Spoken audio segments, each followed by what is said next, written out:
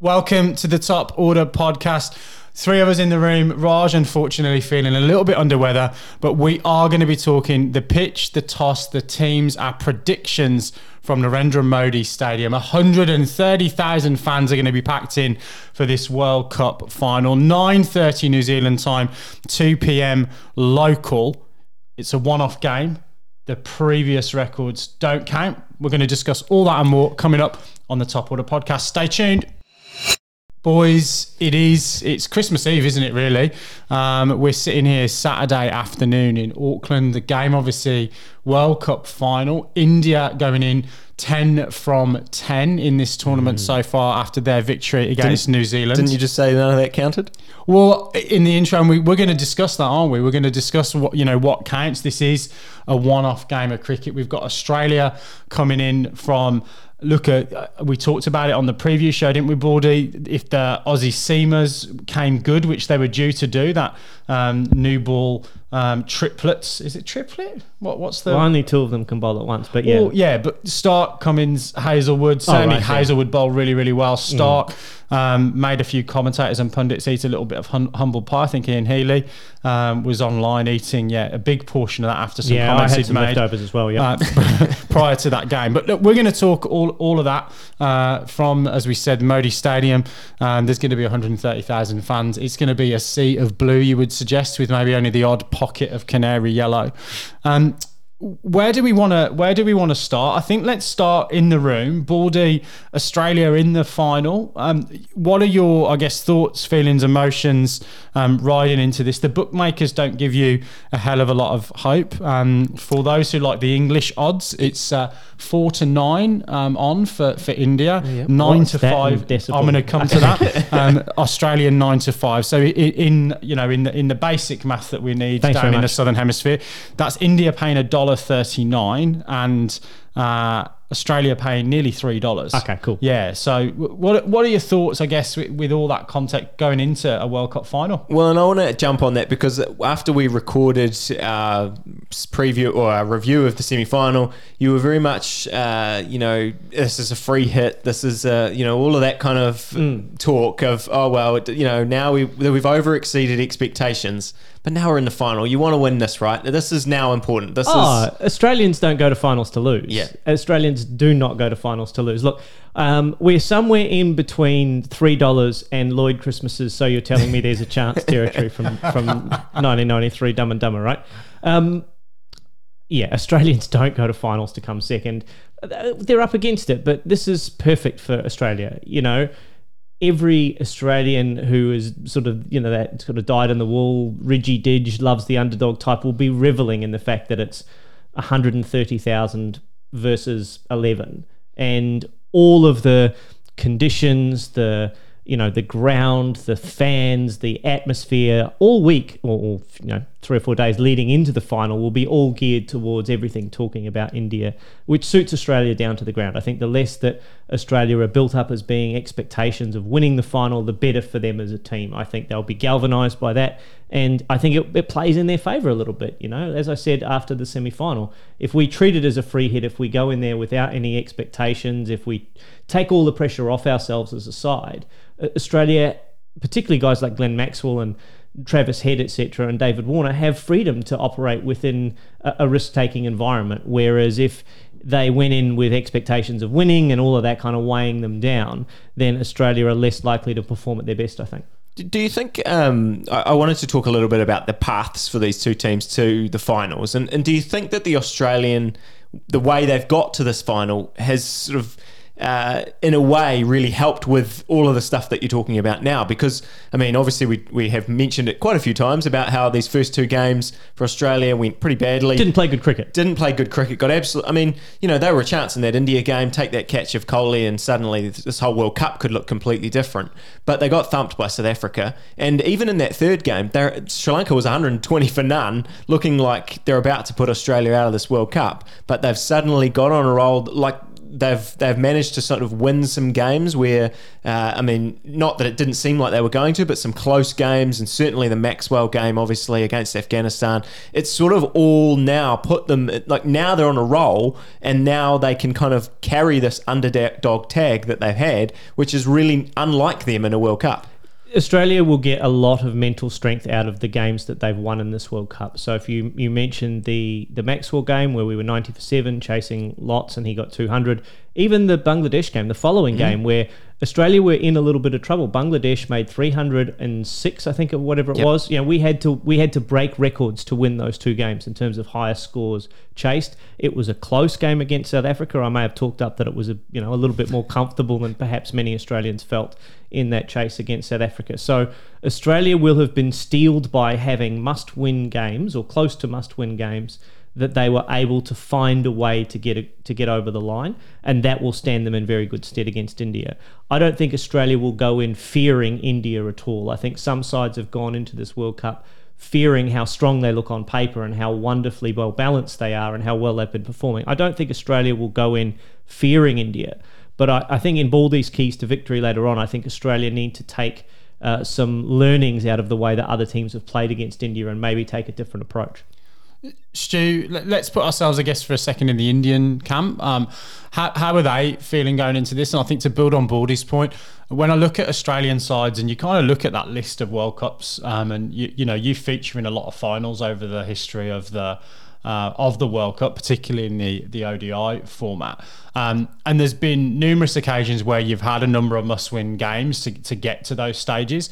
I think probably the difference I see in terms of that preparation is that you needed to win those games, but there was still probably questions on who else was going to make the finals at that point. Yeah. Whereas this is a slightly different scenario. Is you've had a number of must-win games. India haven't had to win a game for about 3 weeks, really, in terms of the tournament. They obviously pretty much first to qualify, even though they weren't first to play in the course of the tournament.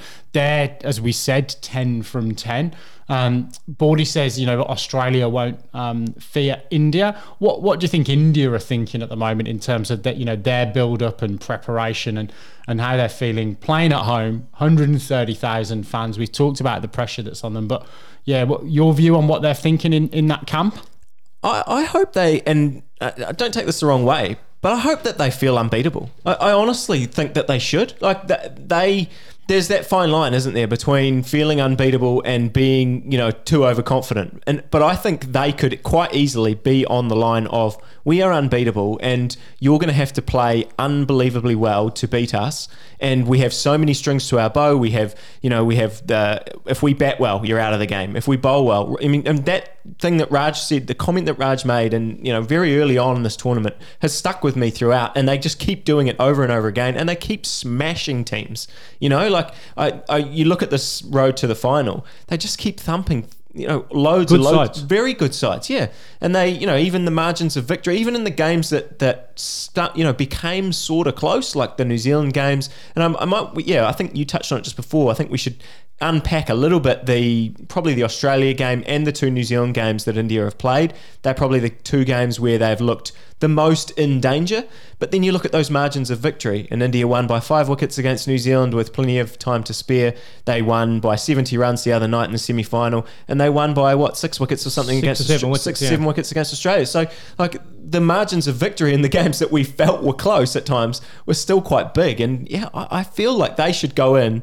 I know it's at home, but they seem to be enjoying that, and they should go in feeling like they cannot lose this game unless they do something terrible. I read a stat earlier in the week that this is on par, this Indian side in terms of margins of victory on average is on par with that Australian side in 2007 in terms of the, winning by wickets, winning by runs, etc., winning with overs to spare, on par with the dominance of that Australian side in 2007. So they've been certainly far and away the best side in the tournament so far. Yep. But this all comes down to 100 overs. It comes down to one game on one day and who takes that opportunity the best. I think you're right though, Stuart.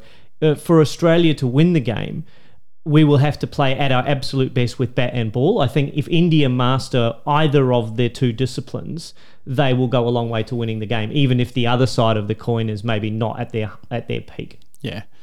I think the thing that's noticeable for me is that India really, from an outsider, obviously watching, look as if they've really enjoyed this tournament. It looks as if they probably haven't felt, or certainly outwardly, they haven't sort of demonstrated that they're feeling the pressure of a billion people and hundreds of thousands of fans in the grounds. And I think a lot of that comes from the calmness that we see from Rohit Sharma at the top of the order, and obviously with the captain's armband on. But then also even Virat Kohli, he's very, very emotional. But he seemed, yes, he still had that passion, absolutely.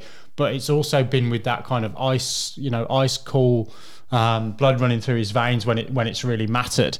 And I think we talk a lot about being put under pressure throughout the course of a tournament and the margins of victory. India, have had a relatively straightforward run to the final, but I still think they've been in some situations where they have had to stand up. They have had to absorb some pressure. You look at even just things like the strike rates. That there's been times when they have had to just actually absorb pressure and keep themselves in a game. But I think most importantly, when you look at their top 5 or their top 6, strike rates are all great, but also from an average perspective, they've got 6 guys averaging over 50 in this tournament. And when you think really they've played this format of 5 genuine batters, they've obviously had the luxury of someone like Ravi Jadeja being able to play as a genuine all-rounder. But 6 genuine batters and 5 genuine bowlers. I just think when you look at those stats and then you come and look at their bowling stats where you've got 5 guys under 25 bowling average, it's a pretty formidable side. Let's move on to the teams. What do we think in terms of selections? I've kind of written down what I think it looks like. There's been a little bit of chat around whether Ravi Ashwin gets a look in. I can't see that myself, having played only one game. It looks as if really Ashwin, Krishna, Thakur and Kishan, the reserve keeper, are the 4 to miss out, and they just go same team, do the same again. But any potential curveballs you can see India from a selection perspective, either of you? Not from India, surely. I mean, they've been so successful in this tournament. After the Hardik injury, whether they stumbled on this because of that injury or whether that was always sort of in their plans to sort of bring in Shami and just keep Hardik in the Surya Kumar Yadav role at the moment, sort of batting 6 and being a 6th bowler and having even more balance to their side. Maybe that was where they would have ended up anyway. But, having come to that format, I don't see, why they would need to try and change things up. They've just been going so well. But also, what would be the benefit in trying to do that unless they think the pitch is going to be absolutely, a real Bunsen burner? Yeah, if it's a raging turner, then the ICC haven't done the best service by the 130,000 fans who've come to watch a good game of cricket, right? Yeah. You want a good surface that has contest between bat and ball, sure, but if it's going to be a raging turner, yes, India will pick 3 spinners and Australia will find it very, very difficult to score runs. I think Australia already find it difficult to score runs against genuinely good And I've got that as a question a little bit later on. Absolutely. Yeah. So I don't think India should make a change to their side. I think they've got a perfectly well-balanced cricket side as it is. And if you have a look at what they've got 3 very, very good seam bowlers. One of them is quite clearly the best in the tournament in Mohammad Shami. Yeah. They've got Jadeja, who's fantastic. They've got Kuldeep, who's been doing good things. So why would you change that balance? Why would you change that formula? I certainly wouldn't. I'd roll the same team out and go, come and beat us.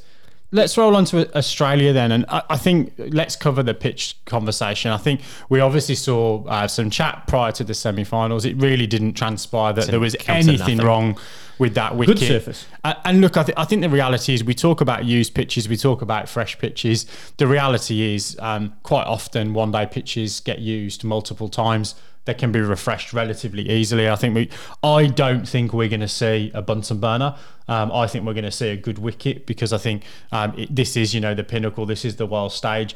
I can't see any decision being made deliberately that the pitch is going to be anything other than a one-day international belter. Why would you? No, it doesn't play into India's hands to have a raging turner of a wicket in this particular scenario. On that though, I mean, we did see 2 very contrasting sort of conditions and surfaces in those 2 semi-finals. We saw, in the New Zealand game at the Wankhede, we saw, just an absolute road with no movement at all. Only, the Indian bowlers got it to swing in that power play under lights for a very short amount of time.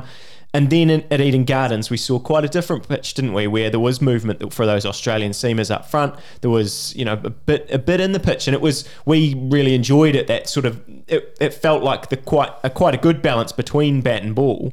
If you look at our Metabad, the sort of not necessarily the pitches that have been there, but the scores that we've seen, we haven't seen anything. It's been 4 games there. We haven't seen anything over 300 so far in this tournament at our Metabad. So potentially, we're just guessing, right, sitting here in Auckland about what the conditions and pitch might be. But potentially we might be looking closer to 300 as a good score rather than you're going to have to get 400 to win this game. Yeah, and if you look at the stats that Opta pull together, that's very much their suggestion. So they've, I don't know how their algorithm works. Paulie might know better than me, but ultimately they're saying, assuming the team that wins the toss does what they want to do, they think it's relatively even in terms of what the scores are going to be in the first innings, and they're pitching it's going to be around that 300 marker for a first innings score. Yep. And I think to your point around the game where it did do a little bit for Australia, I think the overheads came into that as much as the pitch conditions potentially. It was pretty gloomy. The lights were obviously on early. And it had been undercover for a while, right? And a little bit of juice in it. And it had been undercover. So, look, we don't know what the weather's going to do. It sounds as if it's set fair, which I think obviously is what we want. We want it to be set fair and we want it to be as flat as it can be. Let's come on to the Australian team, or do you want to rebut on the flatness? You want to see a genuine cricket wicket, do you, Border? Look, not going to happen. No, it's going to be flat. It's not going to happen. It's going to be flat. Look, for Australia, one of the things that would help Australia a little bit is if it did have a little bit of seam movement. Australia looked like a completely different attack in that semi-final when the ball moved off the wicket. Josh Hazlewood was best in the world when he looked like he has been for a while the number 1 ranked ODI bowler, because he got a little bit of movement off the seam and he beat the outside and the inside edge of the bat, 2 for 12 off 8 overs. We're not going to get that again. So, put that thought away, boys. But that would be great. Yeah. If I can ask for anything for Christmas, can I ask for a little bit of seam movement when we bowl first? I think if you ask for that little bit of seam movement, it might not be the Christmas present you want. Because again, if I look at some stats, highest foul shot percentage of seamers in this tournament, both Shami and Bumrah, 34%. So ahead of both of your opening bowlers. Yeah, so that's probably fair. If there is a little bit of nip there, and we've talked about it, if there is a little bit of nip there, Shami's the man he's definitely the man to find it. He's the best. What about that Aussie team though, Baldy? Are we likely to see any changes from the semi-final? I mean, I know you've sort of before that semi, a lot of the question mark was around, do they go with sort of Marnus in that number 5 spot, or do they go with another all-rounder, Stoinis? Personally, I think Marnus has become too important in the field to actually drop him now. Like, regardless of what's going on, he's been so crucial in the last couple of games, in particular, in what he's been doing in that inner ring and then on the boundary once he ends up there later. I mean, I again wouldn't even think about making a change. I mean, you've got a permutation really where you've got Stoinis, you've got Maxwell, and you've got Labuschagne, and you've got to get 3 of those 2 in, haven't you? Yeah, that's basically Maxwell comes in. Maxwell's right? a lock, 100%. Maxwell's a lock, and I would at this point, if Marnus can put his reverse sweep away, I would be picking Marnus, because, as you say, he is such an asset in the field. Stoinis is a good fielder. He's a very, very strong throw, good across the ground, good catcher. South Africa game in the group stage notwithstanding, because he dropped a goober at cover. But I think you're right, Stuart. He is such a dynamic fielder. We saw it in the Bangladesh game. He got 2 runouts. That's the same as getting 2 for as a bowler. Yep. And in the semi-final, he and Warner in those offside positions. As you said to me last Saturday, you need to claim as a fielder 25% of a wicket you take when you're stopping boundaries, or in your case, when you're in the ear of the batter and get him to change his mind and hit one deep down square leg's throat. So for Australia, just let's be honest, that's nothing to do with any fielding ability though, Border. No, that was just good chirp from you. I just needed to give you credit on the pod for that dismissal, because I didn't at the time. No, Australia do need Marnus in the field. Yeah. If we're going to be a chance against India, we have to build pressure by restricting as well as being aggressive in terms of trying to take wickets. I don't think Australia can sit in against India as we did in the Ashes against England at stages and wait for a mistake, because on a good batting surface with the side that's that good and the form that all of those guys are in that you mentioned, we're not going to get 10 mistakes. We might get 1 or 2 across 50 overs. That's what New Zealand got stuck doing. They were waiting in that semi-final for India to make a mistake, and they just didn't. We can't wait for that. Can I ask a question, Bordy, of that selection? And look, I absolutely agree. I think that's the route that they're going to go. I think they're going to obviously go Maxwell, and I think obviously he helps in terms of your strike rate. Is there any concern though when you look at the fact that Warner, we've talked a lot about his impact, but he's striking at just over 100 in this tournament so far. You've then got Travis Head at somewhere around about 140 strike rate.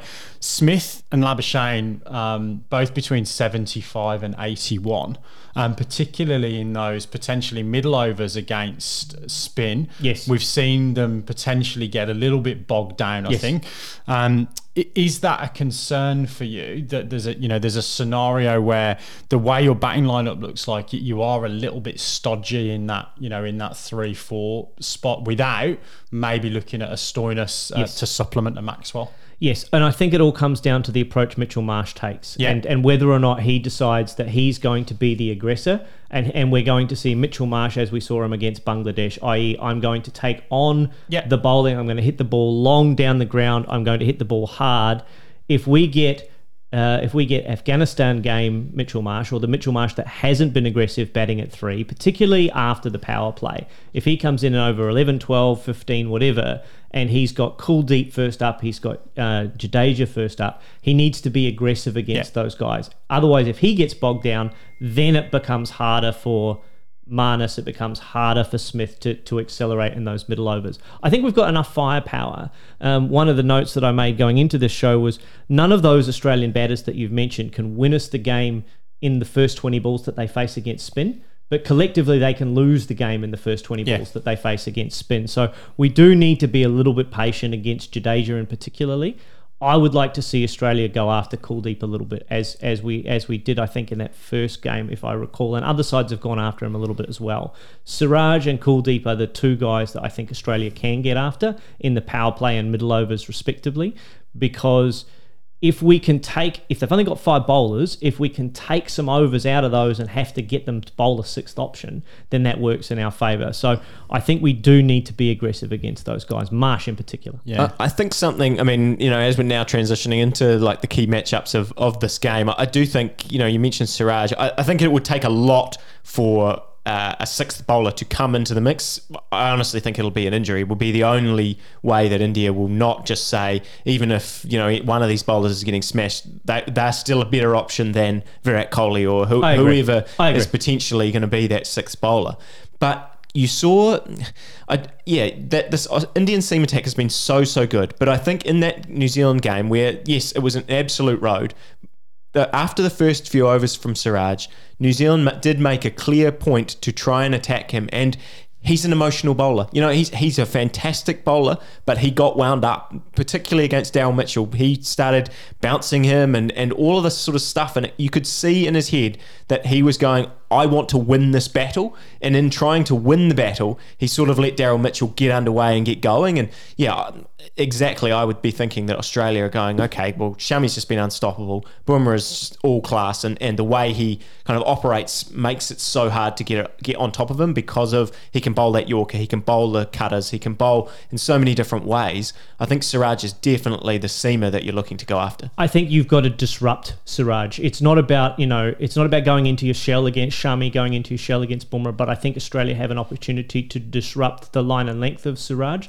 in the same way that we tried to take the opportunity to disrupt Marco Jansen in the semi-final against South Africa. That's the mentality that I think Travis Head in particular will take into this game. If Warner gets width, we know what he's going to do, but Travis Head to me is the guy who can take on Siraj, particularly if after 3 or 4 overs the movement tends to wear away a bit. If you can line him up straight up and down and hit it on the top of the bounce, that's the way forward. Not to dominate this conversation too much, but now that we're on the openers as well, what I think New Zealand did really well, or have done reasonably well in both of their 2 games, even though they did lose 2 early wickets in that semi-final, was I think to actually trouble this Indian lineup, you've got to survive those first 10 overs. Not in the sense of you have to sit there and block it out, but if they, like when we've seen them destroy sides, they've knocked over 3 or 4 in that power play, and it's just game over. Like it's all over. It's all over from there because the spinners can come on and take advantage. Travis Head, Marsh, and Warner, they're natural instinct is to go hard at these bowlers, and if they go hard at these bowlers, there's obviously the risk that they're 3 down after set. Like, how do you think Australia's going to be balancing that out? Are they going to say, like you said before, we want to just get on top of these guys and we're prepared to kind of go down fighting?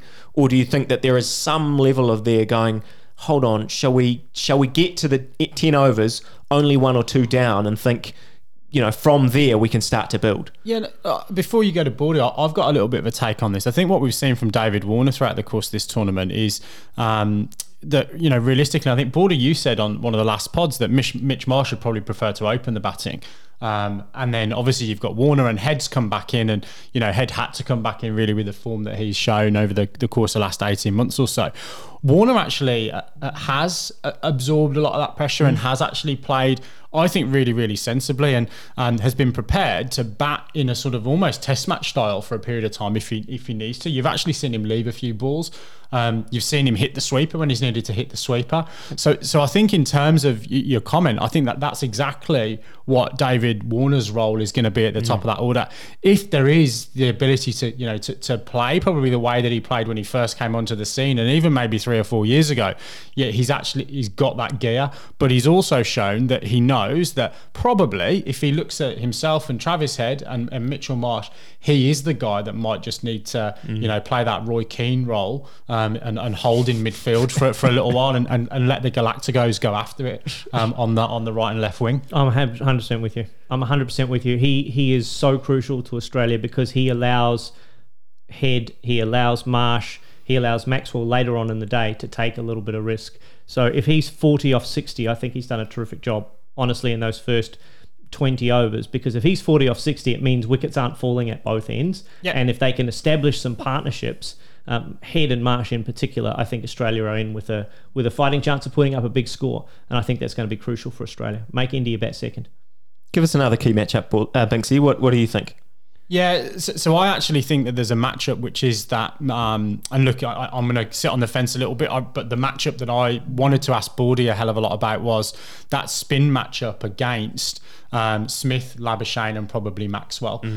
We saw Maxwell line up in the South Africa game, a big heave and put the team under pressure. You talked a little bit about Labuschagne.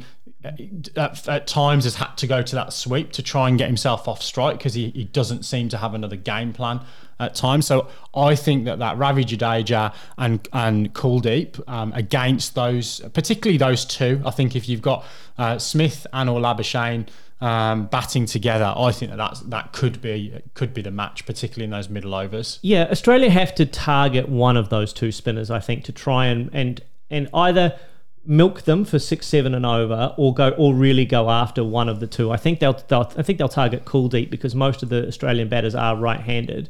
Warner and Head, the exceptions, if I'm right. Yeah, Warner and Head, the exceptions in the top 7. So I think Australia will target Kuldeep and try and get as many off him as they can, because they can't be tied down by Jadeja and Kuldeep and Shami. You know what I mean? Like, you've got to pick your poison to a certain extent there, and I think Australia will target Kuldeep, and I think that's the right matchup for them.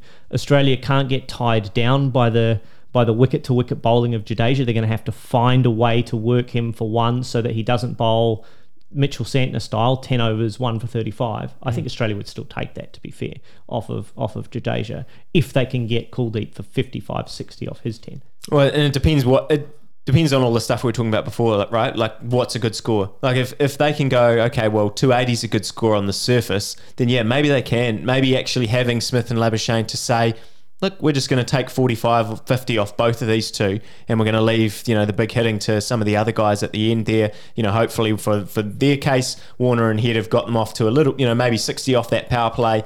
Marsh, Smith and Labuschagne can kind of milk those spinners, get them to the point where, Maxwell can kind of go hard at the end.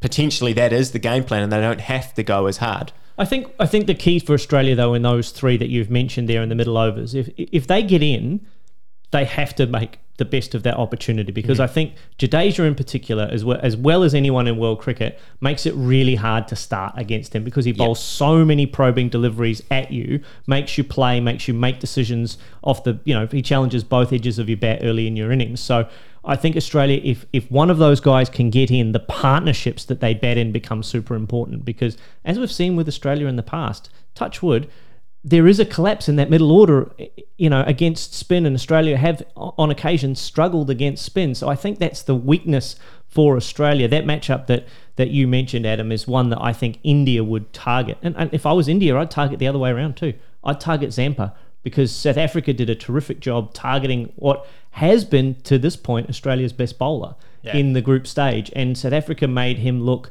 out of form in that game. Yeah, I was going to ask that, but then I kind of looked back at the previous two games, and he went for 3 and over against Bangladesh in the previous game, and bowled well in the game before that as well. So I think conditions favoured, I think, the seamers, certainly in Eden Gardens for that semi-final. So yeah, I don't know.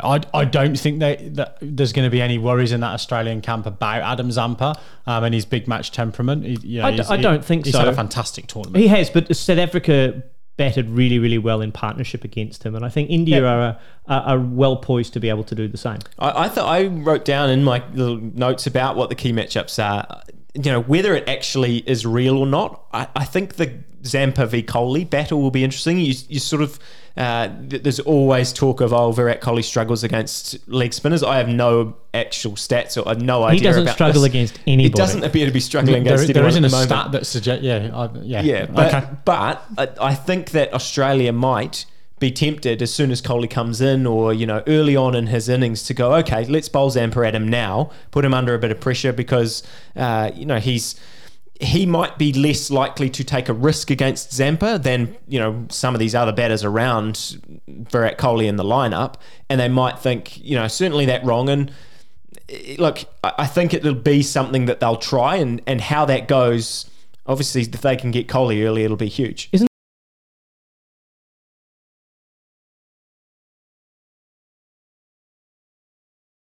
it fascinating that you could talk about almost any permutation of any of any of the 11 in either side, and it's a juicy matchup, up and down this entire list of both sides.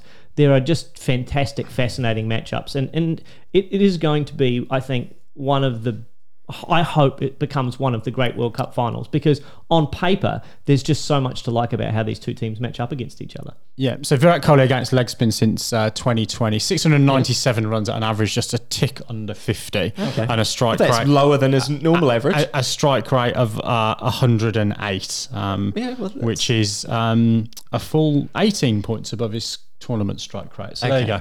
Okay. Very good. Again, it is, it's tantalising when we look at all of these things and we look at the quality that's on show. It's going to be really, really fine margins, I think, in terms of some of the matchups particularly. But I'm looking down the stat sheet here.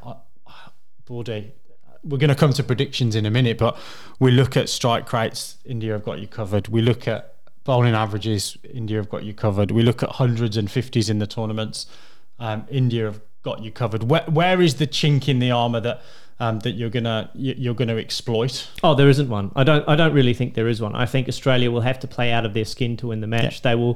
They will have to not play the match on paper in their heads beforehand. Yeah. If Australia play this match on paper and play it by the statistics and by the analysis and all that kind of stuff, Australia can't beat India, based on those figures that you put out. And if you have a look at the analysts and all the rest of it, Australia can't beat India. Australia can beat India by putting all of that behind them and going out and being aggressive against India and putting doubt in the minds of those players that haven't won a World Cup before, haven't necessarily been to the heady heights of tournament success. Australia need to do what New Zealand are so good at doing to other international sides, is drag them in out of India's comfort zone and into unknown territory. And that's where Australia, with their 6 or 7 previous World Cup winners in their squad or in their team on game day, will be able to have a little bit of a mental edge. The reality, though, is that there are so many big game players for India. I think Australia are going to have to put them a long way out of their comfort zone for India to have any kind of mental doubt as to whether or not they can get over that that hurdle. And I mean, that is a thing in finals, right? It is a thing in finals to be able to know that you can do the job required of you to win the game. Australia can't win the game unless all 11 players in their team are able to cross that hurdle together. We can't beat India with one guy standing up and playing a lone hand. India can probably afford that, a Kohli, a Shami or whatever. They can have one guy stand up and potentially win them the match, but there can't be any weakness in that Australian performance in any discipline, in the field, in their catching, bowling, batting, whatever. Australia all need to be at their absolute best to be any chance of beating India. The one that we haven't talked about that I did want to highlight again and kind of stand by my comments that I made before the New Zealand semi-final, I really do think Rohit is just so crucial to this Indian lineup. And talking about, all the confidence and everything, the way that he is able to set that tone, particularly against this Australian seam attack who, yes, had all these challenges up, earlier on in the tournament, but came good in that semi-final. That matchup, those first 10 overs, particularly if India bat first, the way that 10 overs goes, I think it's just going to be so crucial to the way that the whole game goes. Isn't it funny that in 2023 we can sit here and go, actually, it's not even the first 10 overs. It's the first 5 overs. I know. It really is. If Rohit is 45 off 24 balls. He was 44 against South Africa in that game. And he took the game away from South Africa inside those first 24 balls that he faced, right? Yeah. Inside the first 6 overs. It was about the same against New Zealand. So he can take a game away from you in the space of the first 5 overs of the match. And Australia need to be able to... I think that Australia have got to attack him, right? If we sit in against Rohit, he can clear the boundary. I think Australia have to attack. They have to take a risk to get his wicket. If we sit in against these guys and wait for a mistake, we're just not going to get... We're not going to get 10 mistakes against this Indian batting lineup. We have to take 6 wickets. If Australia can take 6 wickets in the first 25 overs, Australia will be more than 50% of the way towards winning the match because all of a sudden you've exposed the final 4 batters for India that haven't been exposed yet in this tournament. Without doing that, Australia cannot restrict India enough that we can chase down those runs. Look, it sounds pretty simple, right? But I think that wickets at the top of that order are going to be really, really key Essential. For Australia because not only can Rohit and others take it away in that first 6-7 overs, if they don't, they can still do it through the middle part of the game as well. Or the end. Because they've got that ability.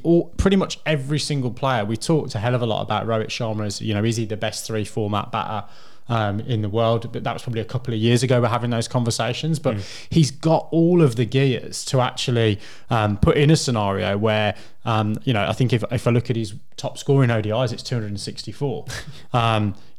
He's got the ability to bat a long period of time. He's got the ability to soak up pressure and use his test match skills.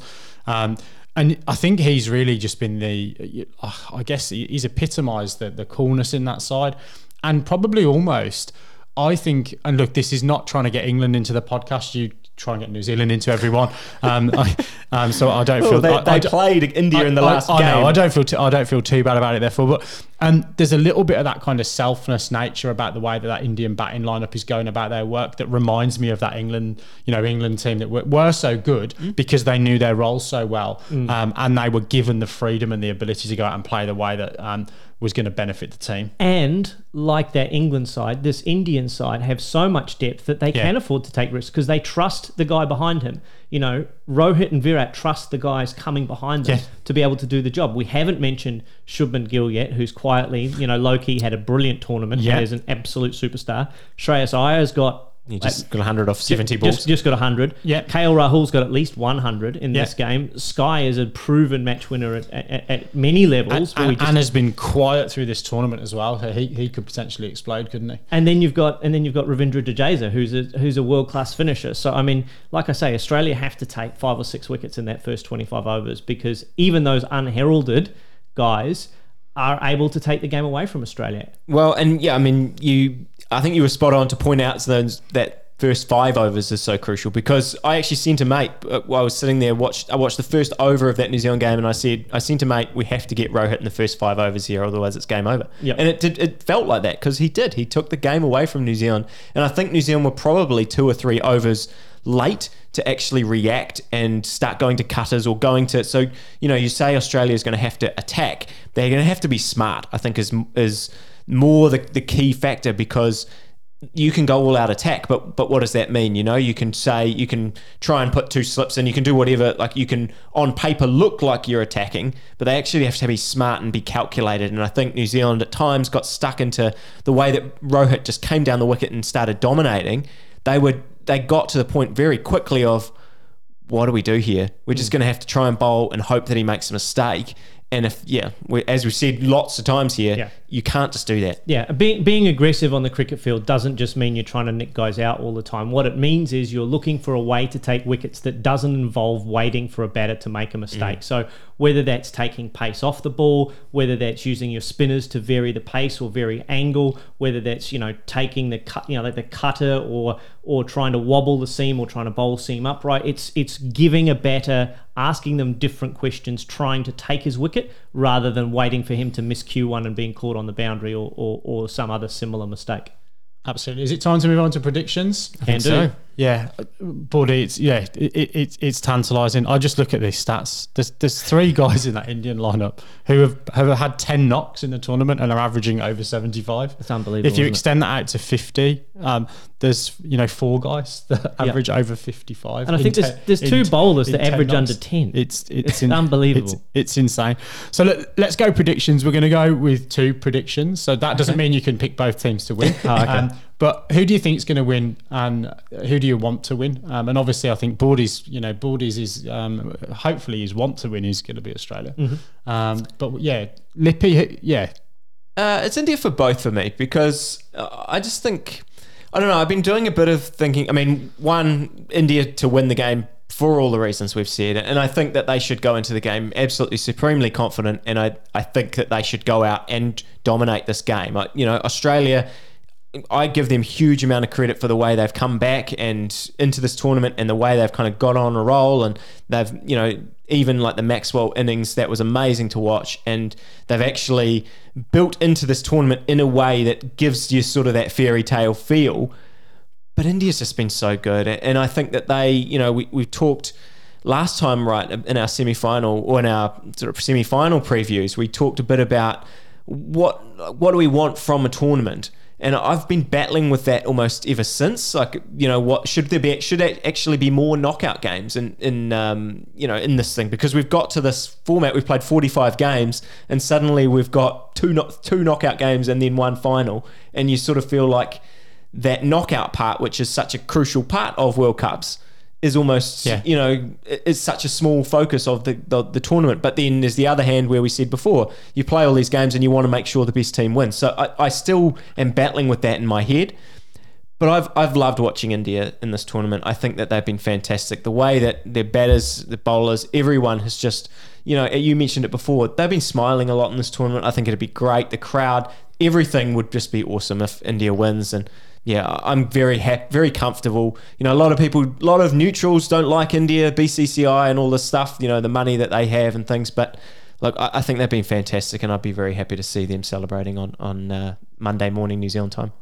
Yeah, look, I've reflected a little bit of this over the course of the last few days, and I think where some of that, I guess animosity comes from, but particularly on Twitter, or X as it's known now, and social media, I think that angst and that I think comes towards the BCCI, not towards the Indian cricket team.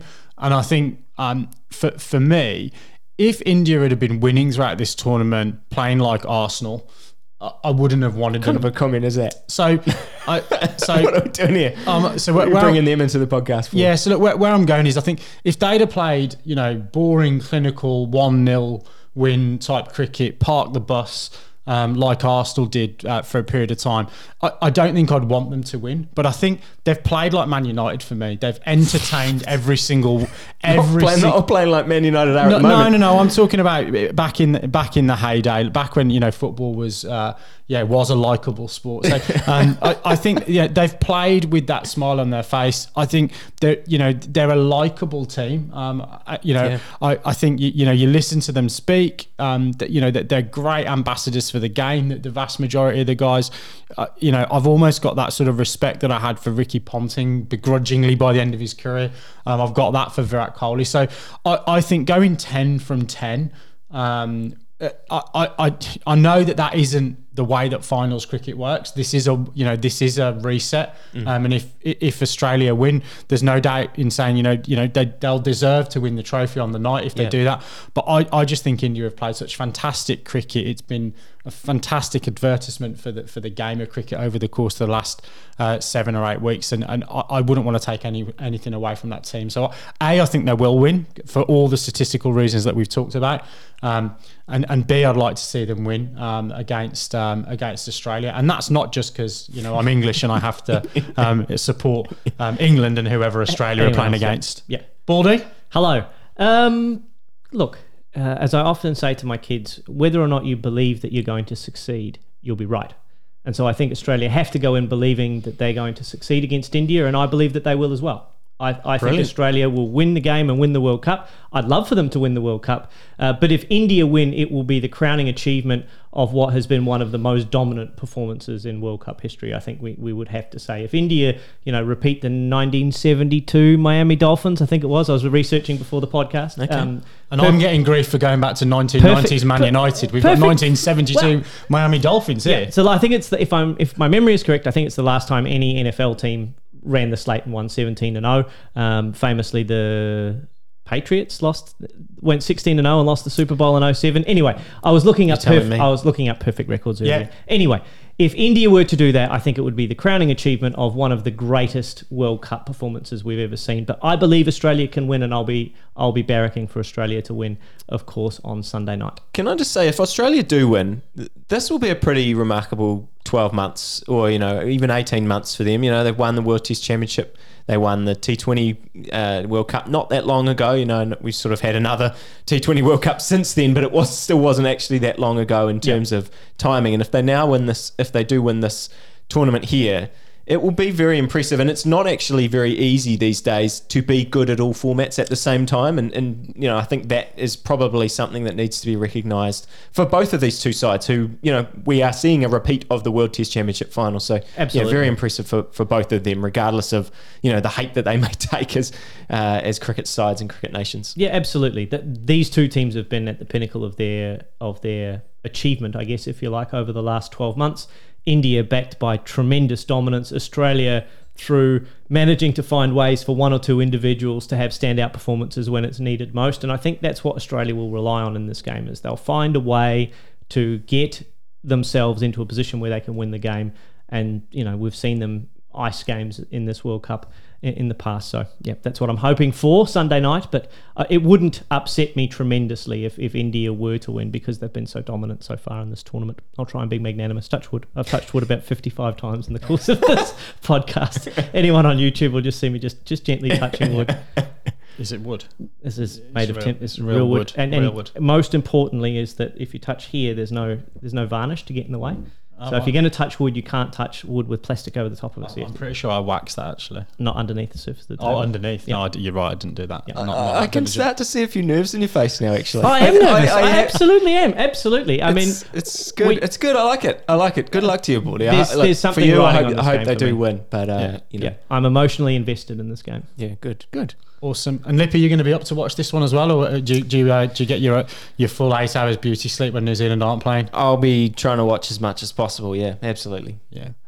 Well, guys, Baldy, you'll probably have a different wish than me. I hope it's a cracking final. I hope it's a real arse nipper. So that we've got that 300 plays 298 or something like that. That would be absolutely sensational. I think the tournament. I think deserves that, because we have seen some fantastic cricket. We haven't seen a lot of close games throughout the course of the tournament, so I think it'd be great if we see a close one in this final. But yeah, top order pod, we're going 2-1 in terms of our predictions. 2 for India, 1 the heart and the head both going with the green and gold Australia. of Australia. But you'll find out on Sunday night who lifts the trophy. For now, it is good night and good bless from us here in Auckland. We will be back, obviously, in your feeds with a wrap-up of the final, the morning after the final, and then back to our normal This Week in Cricket. And then we've got plenty more cricket coming up as well. These guys play again 4 days later. India play again 4 days later. We've got a test series coming up, India versus England, not too far away. So plenty more cricket on the Top Order podcast. We haven't even spoken about the New Zealand domestic game, and there's 17 rounds into the Plunket Shield already.